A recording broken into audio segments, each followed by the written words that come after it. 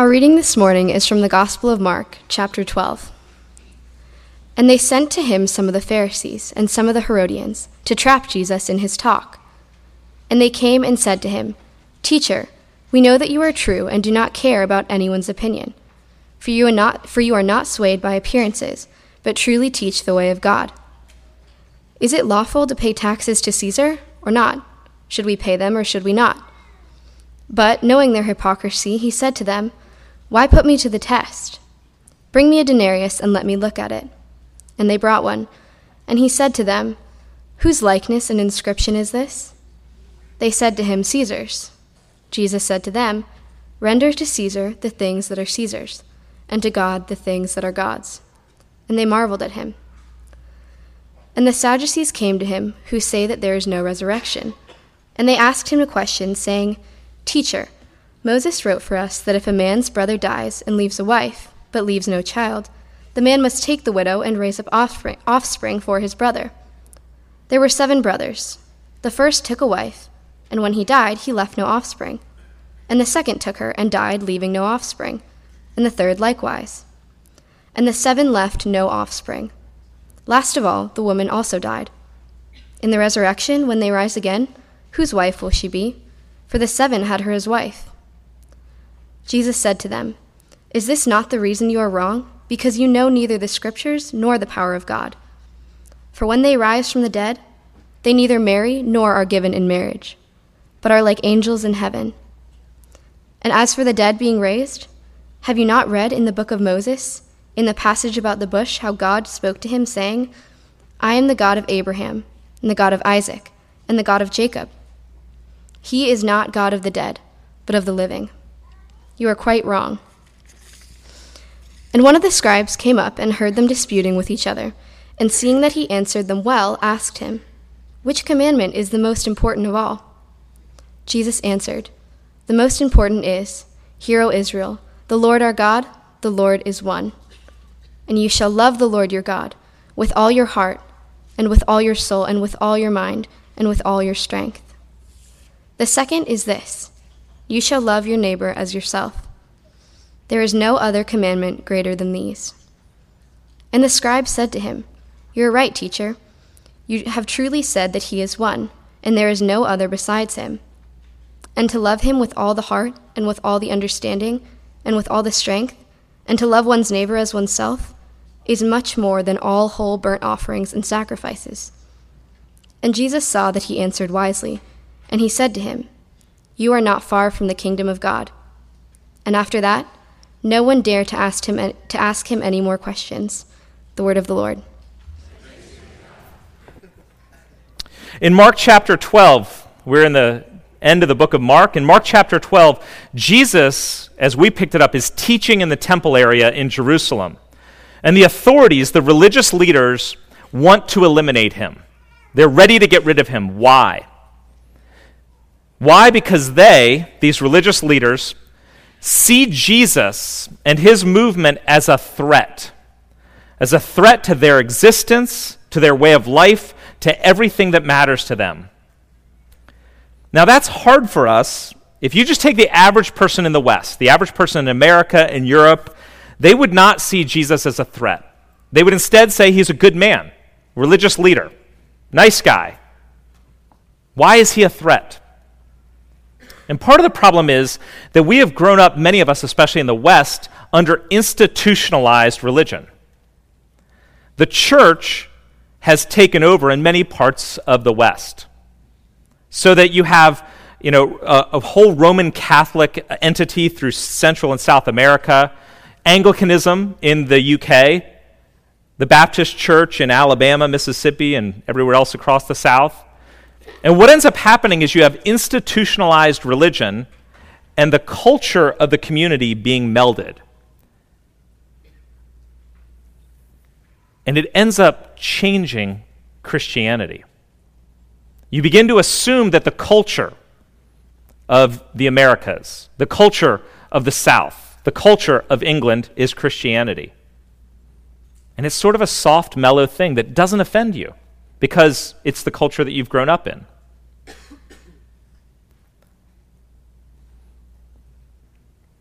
But I think we're missing the point of what Jesus is about. It's much like this. Supposedly my dog is domesticated from a wolf.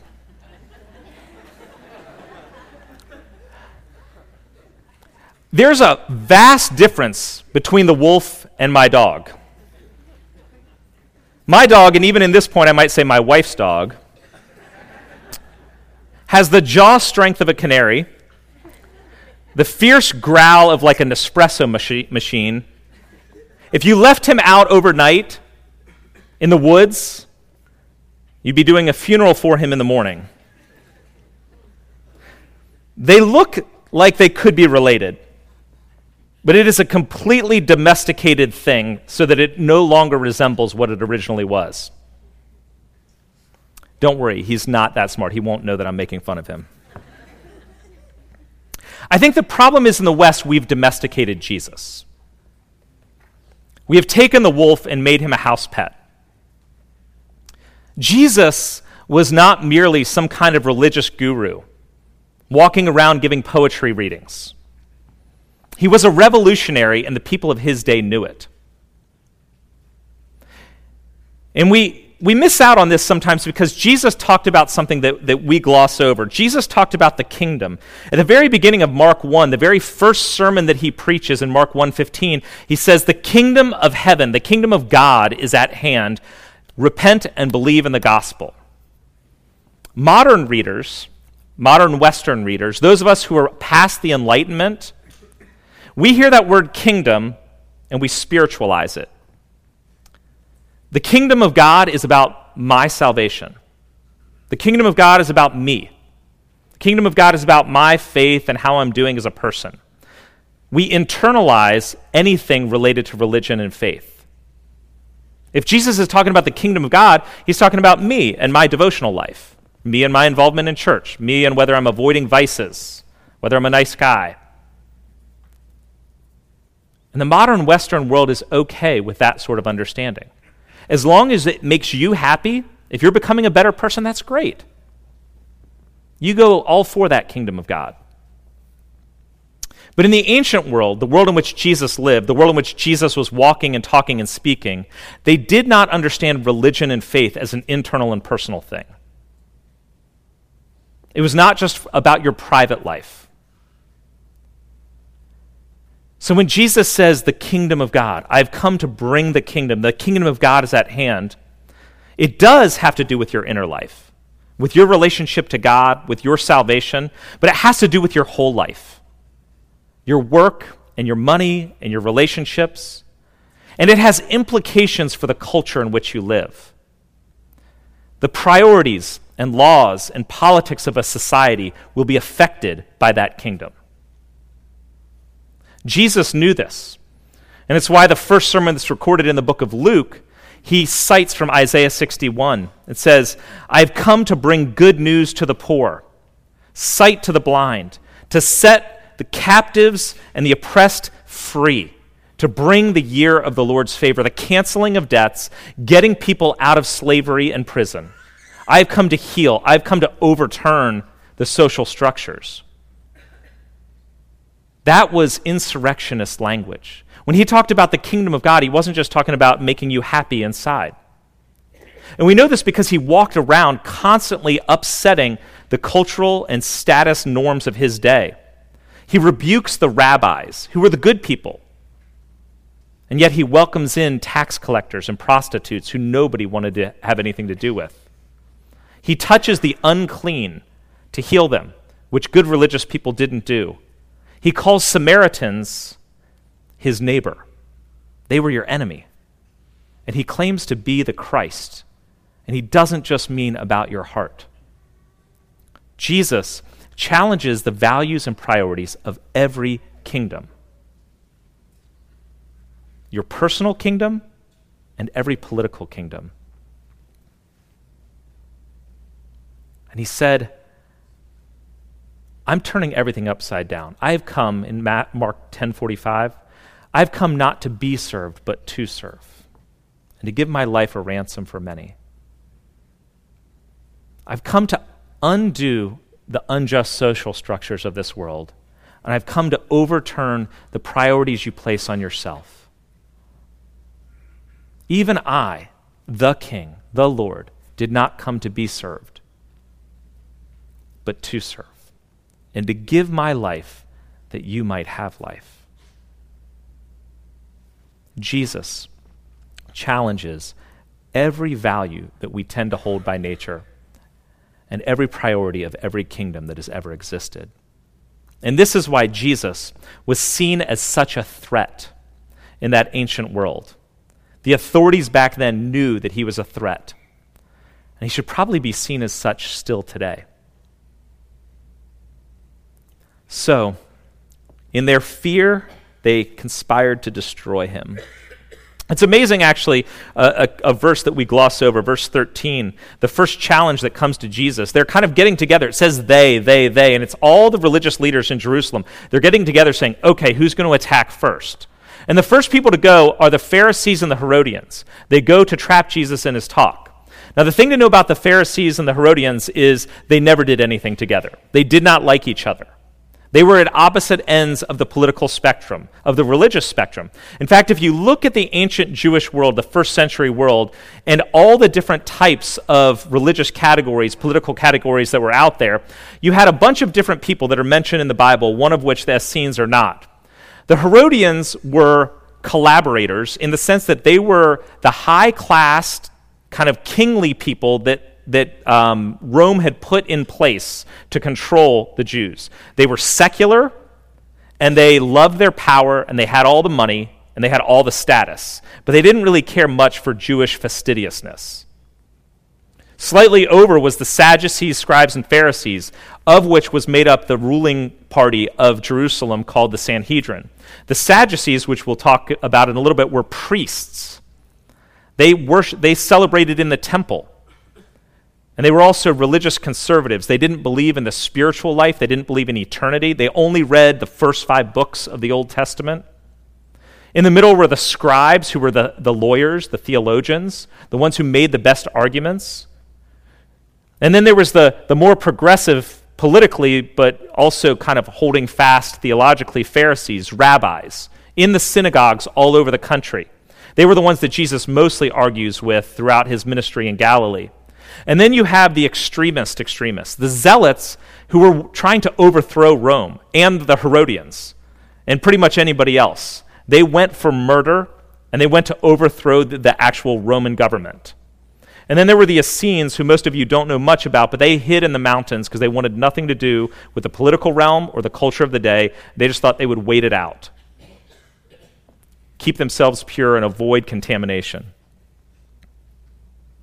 When Jesus comes along, he doesn't say, I'm with the Pharisees, not the Sadducees. Or I'm against the Herodians, I'm for the Essenes.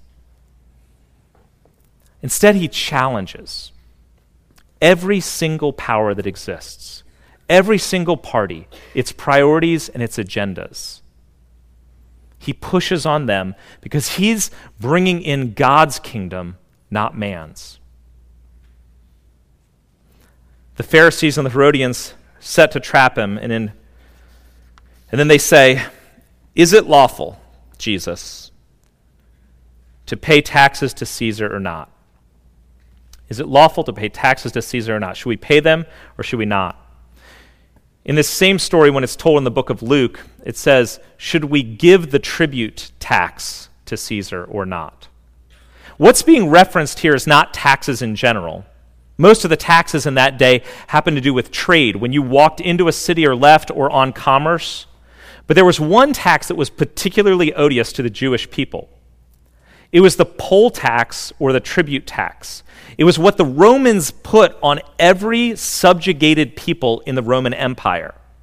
And it basically amounted to 1 denarius, 1 day's wage, on every adult. Basically, for the right to exist under Caesar and Rome, you must pay. Your head belongs to us. 1 day of your life belongs to us. The poll tax was incredibly upsetting to the Jewish people because they did not believe they should be subjugated to anybody.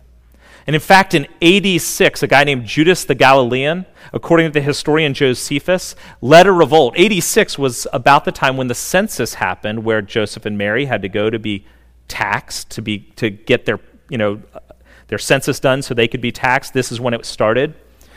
Judas the Galilean says, this is not okay. We're not going to pay this tax to Caesar. So he's up in Galilee, gathers a band of followers, storms Jerusalem. He drives out the Gentiles around the temple and declares that it is cleansed. He fights the Romans and says, we're establishing a new kingdom for Yahweh in the house of God. And then the Romans came in and captured him and executed him. But what started was the Zealot party. About 30 years later, a guy named Jesus, a Nazarene, also from Galilee, gathers a group of disciples, talks about the kingdom of God is at hand. He rides into Jerusalem on a donkey, reenacting the coronation ceremony of Solomon. He goes into the temple, overturns the money changers, cleansing it, like Judas the Galilean did 30 years earlier.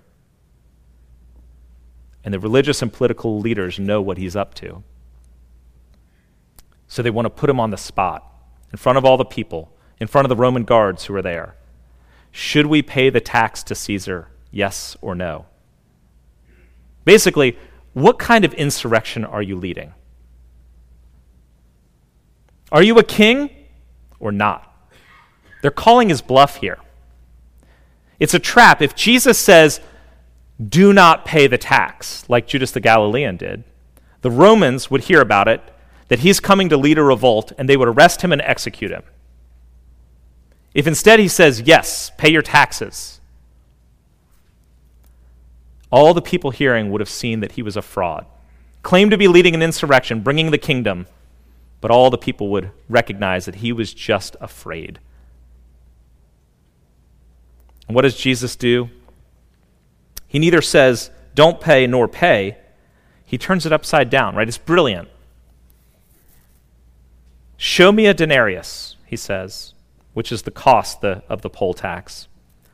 Whose likeness and inscription is on it?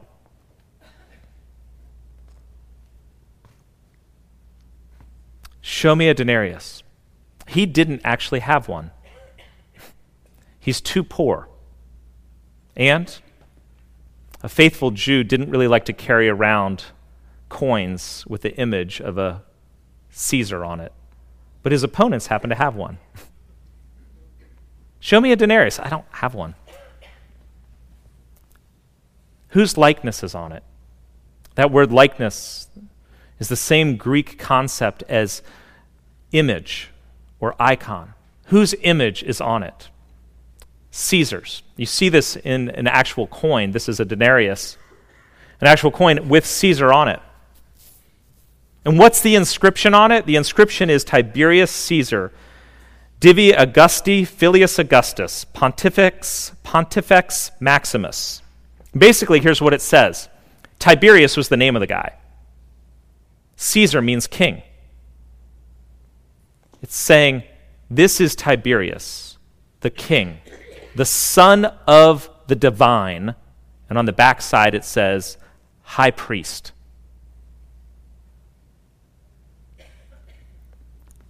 You know what? Why don't you render to Caesar what belongs to him? Jesus changes the word here, actually. They say, should we give the tax? And Jesus says, you should give back the tax. Or rather, it's slightly more like this. Should we give the tax, pay the tax? And Jesus says, yes and no. Here's what you should do. Pay back to Caesar what Caesar deserves. On one level, he's saying, look, whose image is this? Who printed these coins? It's Caesar, right? What difference is the money to you? It's his. Give it back to him. Don't be so hung up on something that belongs to him. And yet implied underneath of it is, pay back to Caesar what Caesar deserves. So what does a Caesar, a tyrant, deserve? He certainly does not deserve your total allegiance. Jesus makes this explicitly clear in the very next sentence when he says, not just render to Caesar what belongs to him, but give to God, render to God the things that are God's. Only God deserves your full and total allegiance. No king or any other kingdom deserves that. This was, as one preacher put it, the first time that limits were put on the authority of any regime. The ancient world believed that kings had divine authority. Even the Jewish people believed that the authorities had divine authority. You couldn't question a Caesar or a governor or a king. They were God's chosen. They were either God's or they were God's chosen. Therefore, you owed them total allegiance. Jesus comes along and says, give to the Caesars what belongs to them, but your allegiance belongs to one. Your total allegiance only belongs to God. And yet, in the middle of this, he's pushing on all the political parties that exist there. Basically, he's saying, look, it's not the way of the Herodians, where you give up your view of God in order to get everything you can from the government, aligning yourself with a political party. Nor is it the way of the Zealots, murder people at every cause that you can. Or the way of the Essenes, avoid, just step out of all the political realm and the culture of your day. If you were going to draw anything from what Jesus is saying, it is engage the political world that you live in. But do so with an allegiance to God first. It should be very difficult for any political party to court a Christian. Because the gospel and the kingdom that Jesus brings pushes on the details of our life and our life together. And our allegiance is to Christ and to what he calls us to in this world. Not to the wholesale agenda of any one political party.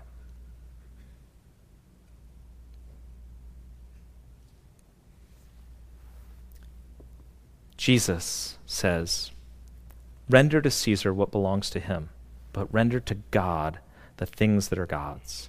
And the implication there is for us to ask, on what is God's image imprinted? Whose image is on the coin? Give it back to him. But on what or on whom is God imprinted? Right? In Genesis 1:27, in the creation, we read, in the image of God, he created them. Male and female, he created them. You and I bear the icon of God. We are made in God's image. So when Jesus says, give to God what belongs to God, we should be asking, so what belongs to God? What does he deserve?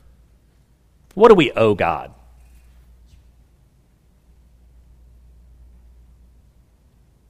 We give to him our priorities, our goals in life. We give to him our giftings, our talents, our time, our money, our relationships, our body, our mind, our whole life, and yes, even our politics. Everything that we are is God's. So give it to him. And the people were amazed. So they sent the next round to attack Jesus. This time the Sadducees come. Sadducees do not believe in eternal life. They don't believe in the resurrection. And so they give him one of their great sort of rabbinic challenges. They don't believe in the resurrection, but they want to catch Jesus in his ignorance. He's just a country rube. He's never been educated like we are. We're the people of status. We're the Sadducees. We're the priests in the temple. We know this religion stuff, and we're way smarter than this guy. So they say, starting in verse 19, Teacher, Moses wrote for us that if a man's brother dies and leaves a wife, but leaves no child, the man must take the widow and raise up offspring for his brother. There were 7 brothers. The first took a wife, and when he died, left no offspring. And the second took her and died, and leaving no offspring. And the third likewise. And the 7 left no offspring. Last of all, the woman also died. In the resurrection, when they rise again, as you guys claim, whose wife will she be? For the 7 had her as a wife. And Jesus answers them, is this not the reason you are wrong? Because you know neither the Scriptures nor the power of God? For when they rise from the dead, they neither marry nor are given in marriage, but are like the angels in heaven. And as for the dead being raised, have you not read in the book of Moses, in the passage about the bush, how God spoke to him, saying, I am the God of Abraham, and the God of Isaac, and the God of Jacob. He is not the God of the dead, but of the living. You are quite wrong. What does that mean? In heaven, you'll neither be given in marriage like the angels. I'm not going to actually tell you. But if you want to talk about that a little later, come and see me afterwards. I'll give you some explanations on it, but I'm not going to dig into that. Instead, I want to go back to the starting point of Jesus' phrase there. He says to them, you know neither the Scriptures nor the power of God. These are the priests who operate in the temple. They offer sacrifices. Their whole life, because to be a priest, you had to be born a priest. Their whole life from childhood was working around the temple. They were trained religious leaders. This was their job. They wore priestly collars, if you would. Jesus is saying, you know neither the Scriptures nor the power of God. As one scholar put it, this would be like telling a Wall Street partner, you know nothing of the financial markets. You are an idiot. Jesus is being incredibly offensive and challenging them on their expertise, what they have their master's and PhD in. But he's saying, in saying you know neither the Scriptures nor the power of God, that you are subjecting God's purposes to your assumptions and biases. You are submitting God's word beneath your own agenda and desires. Not that we ever do the same thing. And they're doing it by bringing up one of these kind of philosophical conundrums. And I've had conversations with people who don't believe in God. And here's what I would say is, look, there are very legitimate questions about faith. It's not all easy. It's not all a nicely wrapped package. But when questions come at me nowadays, I've found like somebody says, like, how could a good God allow suffering? Or how can you say that Jesus is the only way? Or can you prove God exists? Because I don't see him. I've come to realize a couple things. One is sometimes that's a smokescreen to some real deeper issues. And there's a little bit of an arrogance when we bring up some of these questions, as if it's not possible that God, the all-knowing, all-powerful God, could have a reason that I can't conceive of. And if I can't conceive of it, he must not exist. It must not exist. But what Jesus is saying here to the Sadducees, and he would say to all of us, is do not limit the God of the universe to what you can prove or what you can conceive of. Jesus is telling them, look, I know you have religious pedigree. You've practiced this religious thing your whole life. You've shown up at church every week since you were a kid. You have tons of theological knowledge. But you must know God. You need to experience God. You need to love God. You do not know God.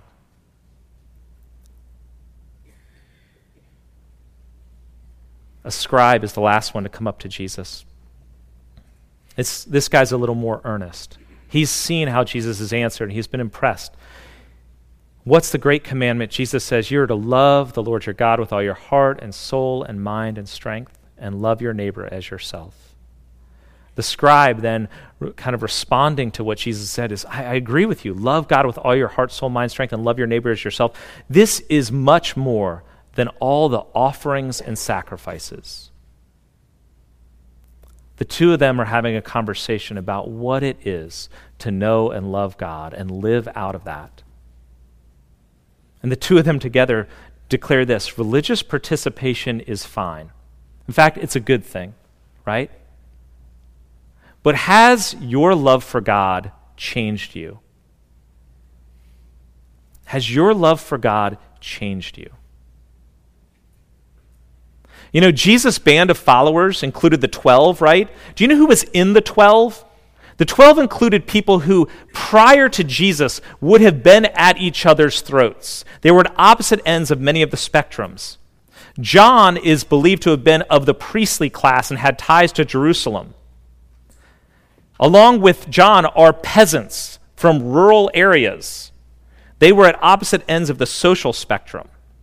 Then inside of Jesus' 12 included Simon the Zealot and Matthew, a tax collector. One of them murders collaborators, the other one is a collaborator. And along with that, it also included Mary Magdalene, who by all accounts was a prostitute and demon-possessed. You have the most unclean, you have the collaborator, and you have the murdering rebel. And all of them are changed. Their love of God through the relationship with Jesus transforms them. The zealotry, the tax collector, the prostitute are changed. Jesus is saying, your social and moral and political stances should be changed over the course of time. Your view of yourself should be changed. Your treatment of others should be changed. If you've been following Christ for a long time and people see no difference in you, maybe you're religious, but maybe you don't know God's word or the power of God in your life. Jesus tells him, you are not far from the kingdom of God. He is near the kingdom of God because he is earnestly seeking God. And Jesus is saying, you draw near to God not by perfect theology or religious practice. You draw near to the kingdom of God by drawing near to Jesus. If you want to draw near to God, if you come in here today as sort of you're not sure, it's uncertain about this, don't just go down the philosophical route first. Go down the relationship route first. Experience Jesus. Read about him. Say, if you do exist, show me. Draw near to what God has done to you, for you, in Jesus. When you accept this Jesus, his claims and his upside-down kingdom, you will lose something. You will lose your autonomy. Your goals and priorities and politics and economics will be affected. If you make Jesus your Lord, everything will be changed in you. You may even lose what you think is most important right now. But you will gain what you most need. Not your own kingdom, but the King. Let's pray.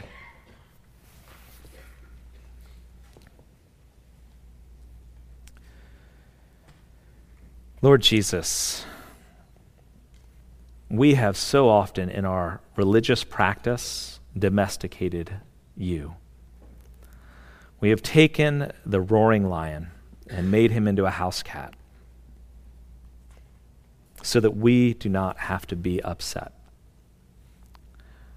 May the truth of your gospel, of Jesus Christ crucified and risen, push us down to our knees, but then raise us up to the life that we are called to, life in the kingdom, life in the resurrection. In your name we pray.